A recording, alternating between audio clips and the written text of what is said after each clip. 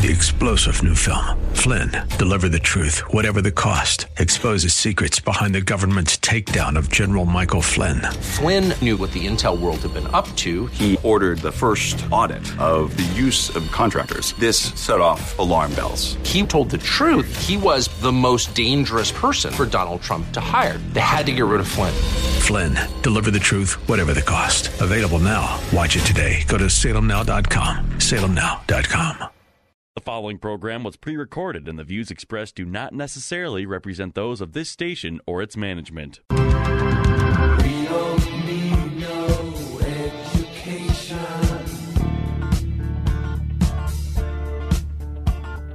We don't need no thought control. Welcome to Education Nation, where we tackle the biggest issues in American education. School is now in session.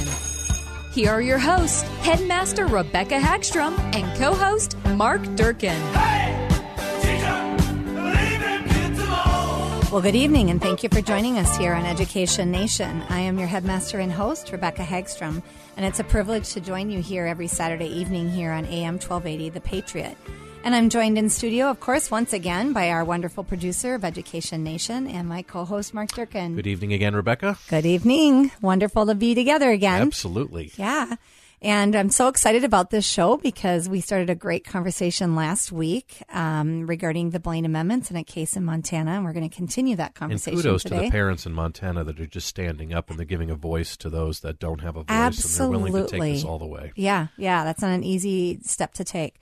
Well, just to give a little background, for more than 150 years, the Blaine Amendments, which now exist in 37 states, have prohibited the use of government funding to benefit religious schools and other organizations.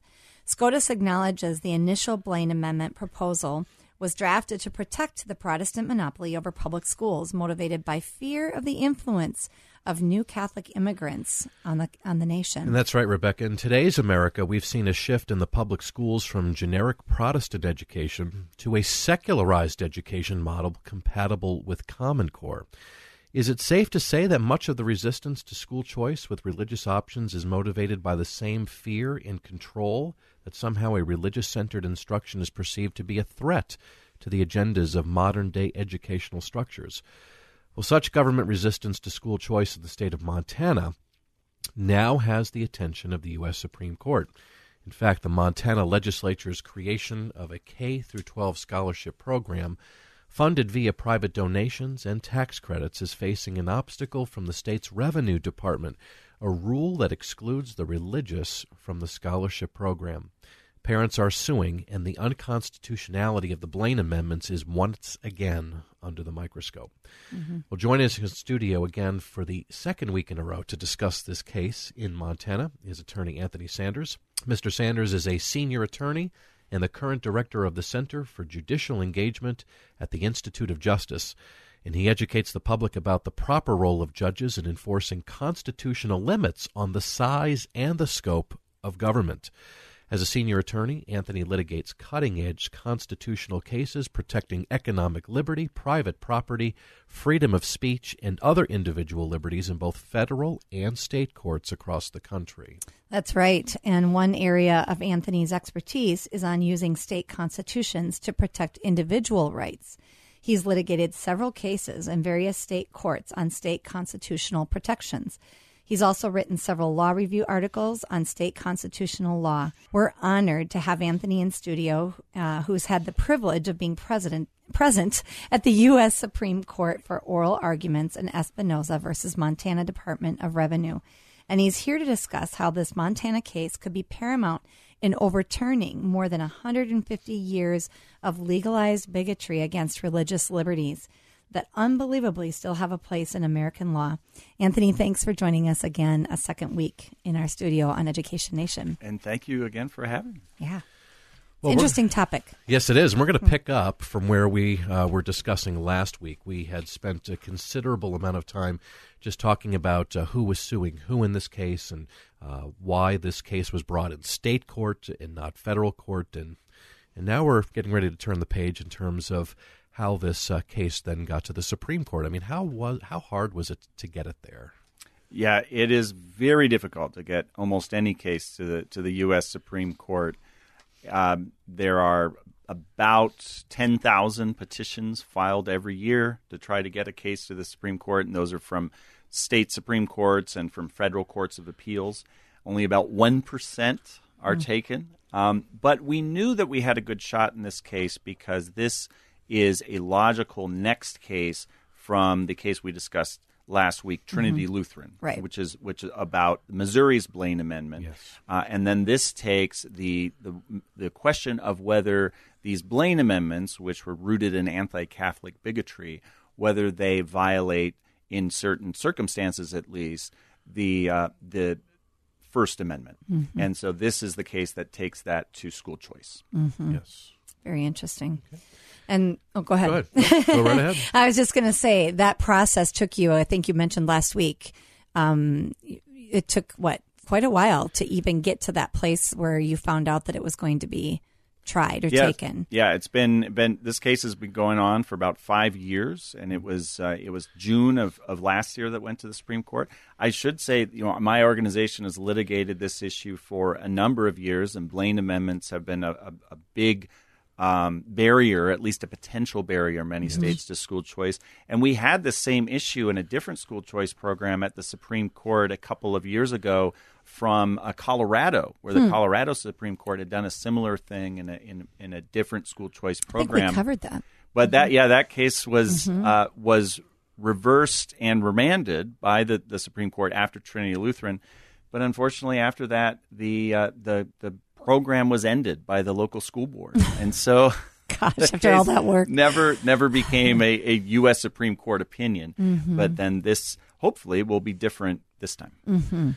Well, when we speak of violations of the U.S. Constitution, I think it's important that we talk about a Supreme Court case in the 19th century that, at first look, you would think that this is what could be interjected by the Supreme Court to go ahead and simply overturn these Blaine Amendments. And in fact, in 1803, the single most important decision in American constitutional law came in the Supreme Court case of Marbury versus Madison. Now, takes me back to my government and law class. Yes, it does. High school. and in this case, it established the principle of, and you'll go ahead and refute some of this, but it established the principle of judicial review in the United States, meaning that American courts have the power to strike down laws, statutes, and some government actions that violate the U.S. Constitution. The Blaine Amendments have been used to eliminate school choice programs, as we've been discussing, including religious options. And these amendments, they violate the First Amendment. So why hasn't the U.S. Supreme Court ever used the principles from Marbury versus Madison to put an end to the unconstitutional Blaine Amendments over the last 150 years? Well, that's a great question, Mark. And Marbury versus Madison is definitely fundamental in the idea of judicial review. There actually was this. Sometimes people say Marbury versus Madison was made up, or it was a judicial power grab in 1803 by Justice John Marshall. That's actually not the case. Judicial review goes back even further than that. In our early state constitutions, it was becoming a well-adopted idea at that time. And it's pretty obvious if you have a written constitution that's supposed to be the fundamental law, right, and then the legislature does something that goes against that law, right, of course the court should go to the higher law, right, not to the legislature, and find that the two conflict. So it's a fundamental principle of just having a separation of powers and a constitutional government. There have been many cases over the years where courts have found laws to be unconstitutional. Why hasn't this happened with a Blaine Amendment before? Well, it has in different degrees. I mean, of course, we have the Trinity Lutheran case, and that was about a program.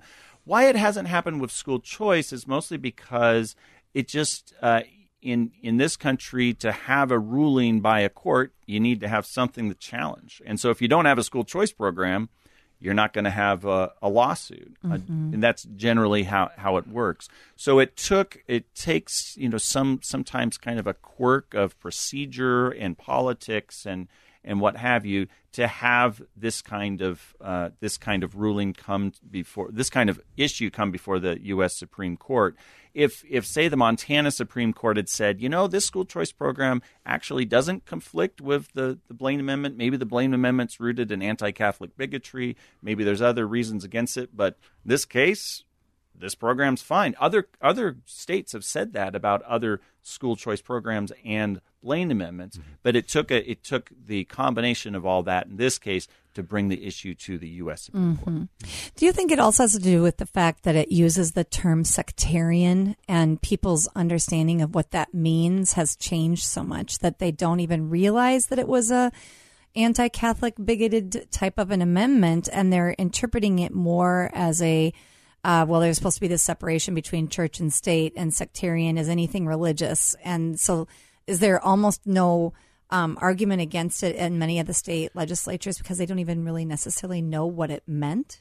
Well, that has softened the bigotry behind the amendments. They definitely still have that history. Yes, but, I know. But do people understand that? I don't think they do. And often that's not true. And that's why it's of course interpreted today to mean religious, non-religious, which still has a lot of problems, constitutional problems. Right. But it means that it doesn't come to the fore. And in fact, our Establishment Clause argument in this case, so we've been talking more about the Free Exercise Clause in our last program, but Establishment Clause argument is that it's rooted in this anti-Catholic bigotry. And so even though, the people implementing the program today don't have anti-Catholic animus, that infects the origin of the provision.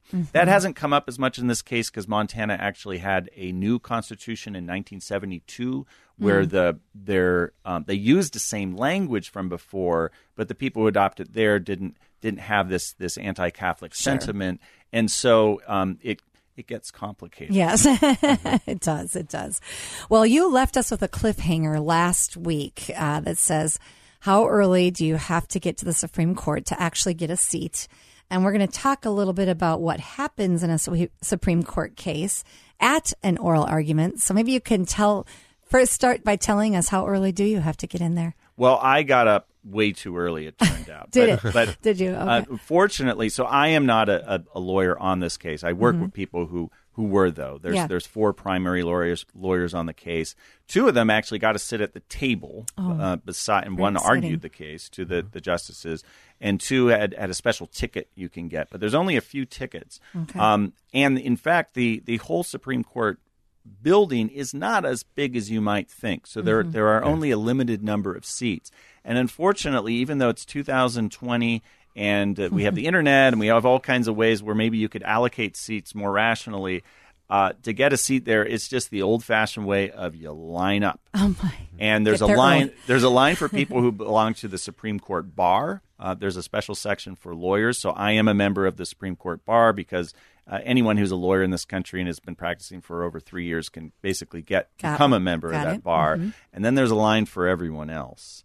So I got there quite early. I think I got there just before 5 a.m. And I got there that early because some very hot button issue cases can, even for the lawyers, have a line so long you need to get there that early. Wow. It turned out not to be the case for this, but it was fine. I was there early, and a lot other lawyers came. We had a great time in the line before we went in the building.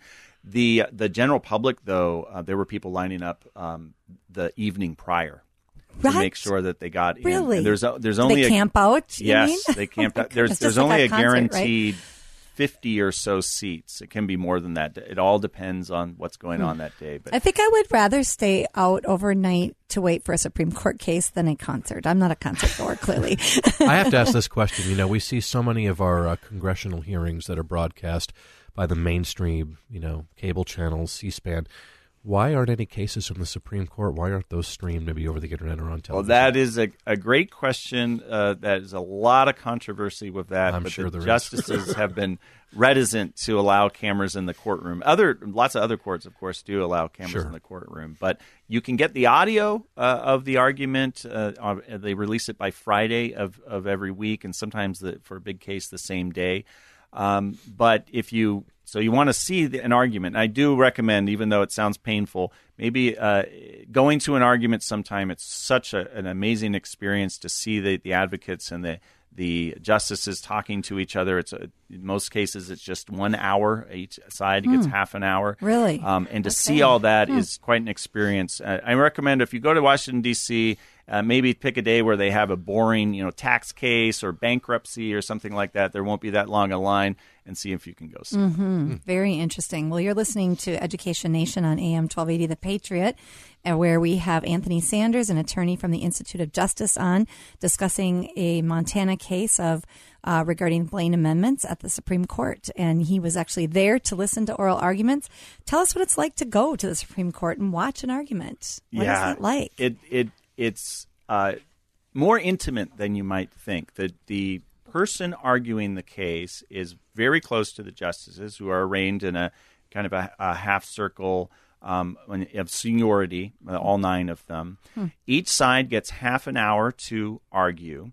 In our case, 20 of those minutes were for our lead counsel, Dick Comer, who is has argued school choice cases for over 20 years all over the country. Wow. And this was really the capstone to his career. He's just about to retire. Very exciting. Then the other 10 minutes were actually taken by a representative of the Solicitor General's office from the United States government, because they weighed in on our side in this case, which is always good to have when you have a case about the Constitution. And then the other side was the advocate for the Montana Department of Revenue. And then at the very end, Mr. Comer, our lawyer, got 3 minutes to go up and do a rebuttal. So that's how the argument generally works. And you get a lot of rapid-fire questions. Most of the justices are very into asking some pointed questions. They've actually changed the rules this year, so the advocate gets 2 minutes where they can say something without being interrupted before the questions start. That usually, it used to be more like 15 seconds. But it's been it's quite a show to watch. I can only imagine. Almost like a TV show, right? So let's get into the nooks and crannies here. I mean, what happened at the oral argument in this case? Yeah, well, it is a very divided court, as we expected. Sure. One thing that we won't go into too much detail, but to give listeners a preview of when the case comes out, probably in May or June of this year, is that some justices were concerned whether they could reach the constitutional issue here, because what the Montana Supreme Court did was basically get rid of the entire program. So in a sense, there's an argument that there's no more discrimination going on because no one's getting kind of any like what kind of happened scholarship. in Colorado a little bit. Yeah. But the counter to that is, well, that only happened because of an incorrect reading of the First Amendment. Sure. And if they had read that correctly, Yes. then the program would be going forward. And so that's what the Supreme Court was reviewing. So about half of the questions, in fact, to our advocate were about these procedural issues, standing, mootness, we call them, that you have to get through before you can get to the core constitutional issue as to whether this violates the First Amendment. How do you do that in 30 minutes?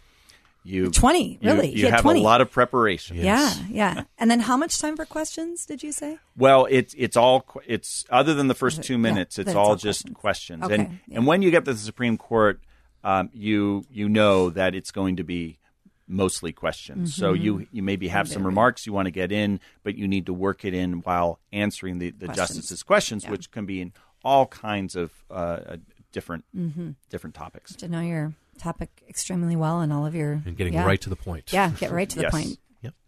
We talked a little bit last week about how it was believed that maybe the state of Montana had violated the 14th Amendment in terms of its equal protection of the laws. Let's talk a little bit about that again today, maybe recap that a little bit. Do the plaintiffs have a legitimate argument when they argue that the state of Montana committed this violation? Yes, so we have 3 arguments that the state of Montana's Blaine Amendment, as it's been interpreted by their Supreme Court, violates the United States Constitution. One, we've talked a little bit about the free exercise clause, that you can't distinguish between religious groups and non-religious groups if you have generally available some benefit, funds. Government program. You also can't do it under the Equal Protection Clause, we argue, for similar reasons. And the Equal Protection Clause is part of the 14th Amendment that was adopted in the wake of the Civil War to make sure that the protections of the U.S. Constitution applied to the states, not just to the federal government. And that's a clause we use in a lot of our cases about state and local violations of individual liberties. So that's another argument we have. And then we have this Establishment Clause argument, which goes back to the anti-Catholic roots of the Blaine Amendments. Well, how do you think the Supreme Court is likely to rule, and what will be the impact beyond Montana? Well, there's no guarantees. It's one of these cases that I think is going to be very close, probably a 5-4 vote. Okay. We were encouraged by some of the questioning. This is like reading tea leaves, right? When you see an argument, but we were encouraged. We think that there's 5 justices who are fairly troubled by what the Montana Supreme Court did. What could change things is if this procedural barriers I talked about earlier could mean that they don't want to reach the issue, and we could have some kind of odd split opinion. And, sometimes justices who you don't think are going to rule in your favor do, but they might have it for their own quirky reasons. Justice Breyer is very good at this, actually, when it comes to religion and in other cases where he'll write his own concurrence, perhaps on the side where you won't expect him, but for his own reasons. So we could see something like that as well. But we are cautiously optimistic that at the end of the day, the court will rule that you cannot have a program like this that violates the First Amendment to only provide aid to secular schools and not to religious schools, and then that will enable other states to adopt their own school choice programs that will be generally applicable to all private schools. Which would be absolutely phenomenal. Yes, it would. And I'm sure that there are many. I don't know how that might work when there are people who are opposed to that. They can't. Can they write letters can other attorneys for the other side write letters to the Supreme Court? Will they read those? Or Well, that's a great question. So what normal people would call letters, we call amicus briefs, friend of the court briefs. Okay. And there were over 40 friend of the court briefs filed in this case, which is a very high number. Okay. These high-profile cases do get a fair amount of amicus briefs, but that was pretty high. Over 30 were on our side, and then there were about over a dozen on the other side as well. Now, the justices do not sit down and read all 40 of those I would imagine briefs. not. Yeah. Even they are not capable of that amount of reading, I believe. But their law clerks often do, or at least take a summary of many of those briefs, and so they can influence what the justices do. I mean, we welcome these over 30 briefs in our side, but we try and encourage people. Well, could you team up with this other person and say it, because otherwise you're just saying the same thing over again. But it's good to have that kind of support. Yeah. So if for some reason the Supreme Court does not rule in favor of the plaintiffs here, how can true change really ultimately happen in this country? Well, if they rule that this does not violate the federal Constitution, then it would be up to the people of Montana to amend their Constitution to allow for this type of program, which goes back to the states. Most states, it's a lot easier to do that than to amend. Of course, the U.S. Constitution is about the hardest thing in the world to change. Or it could be that a future Montana Supreme Court could interpret it differently and say, no, this doesn't apply to a school choice program. You can have parental choice where the parent decides where the money goes. That is not a worry when it comes to trying to have a barrier between state and religion and the entanglement that involves. So there will be other routes for change, but we're hopeful that this will enable new school choice programs to be enacted and to have greater choice for parents. We've got about 3.5 minutes here. We'll finish up with this here. But what is the most important message, do you think, that the U.S. Supreme Court, through an affirmative vote here for school choice, that they could send to Americans nationwide? I think it's that our Constitution matters, and that when judges engage with the Constitution, that Constitution should mean something. One interesting thing about this case is that, unlike most constitutional lawsuits, you kind of have the government on either side right? You have the Montana legislature, which enacted this program. On the other side, though, you have the Department of Revenue, which pushed back against the program.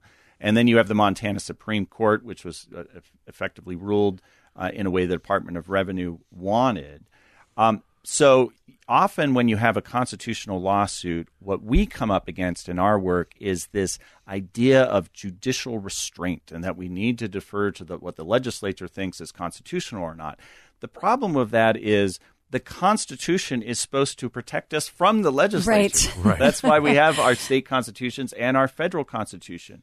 And so what judges need to do instead is not to look to what the legislature thinks the Constitution means, but to interpret the Constitution for themselves and not to make up the law as they see fit, but to let the Constitution decide whether or not a law can go forward. Mm-hmm. And so in this case, the justices should look to the Constitution as their guide. They should not defer to some policy that someone else has set if it does violate the Constitution. And the interesting thing, again, is that the government's on either side. So if a judge is used to just letting the government get whatever they want, they can't do that here. and they're forced to make a choice. And they're forced, to make a more objective decision about, well, what does the Constitution mean? Mm-hmm. Which is good. Let me just ask this real quick. Right. I mean, could a case like this, without getting too far in the weeds, could this then snowball into another argument, say, at the court level? For example, we talked about how the monies that were being privately donated to these scholarship funds, this $150, instead wouldn't go towards, say, like a state income tax, but instead would go to a scholarship fund. Is that correct?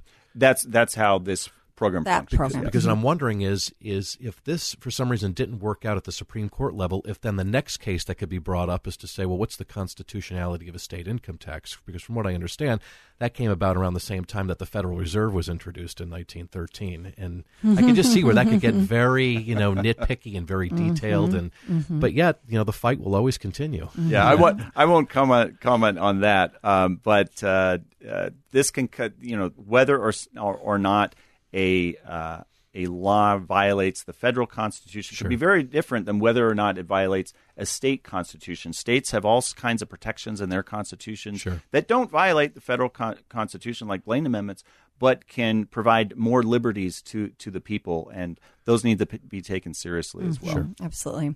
Well, Anthony, this has been a very interesting couple of weeks. Thank you so much for joining us in studio, and we wish you the best. And we'll be, everybody I think knows that I am a headmaster of a private Christian school, so I am very much in favor of what you're doing here, and we wish you the best and hope that you'll get a ruling in your favor. And thank you. And as listeners don't know, my children go to your school. Yes. I'm very much in favor of that, too. And they are very bright kids. We're very happy to have them. And on that note, we have an open house coming up on the 20th of February at 9 a.m. at Liberty Classical Academy in White Bear Lake, Minnesota. You can check out our website, but the time is from 9 until 10:30 in the morning. Again, February 20th. So I hope that you can all come and join us if you're looking for a great private Christian school for your kids, and join Anthony's students there at Liberty Classical Academy. So thank you so much for joining us again, Anthony, and thank you again, Mark, for all of your excellent work, and I love co-hosting with you. You as well. Thank you. All right. Have a good night. Thank you both.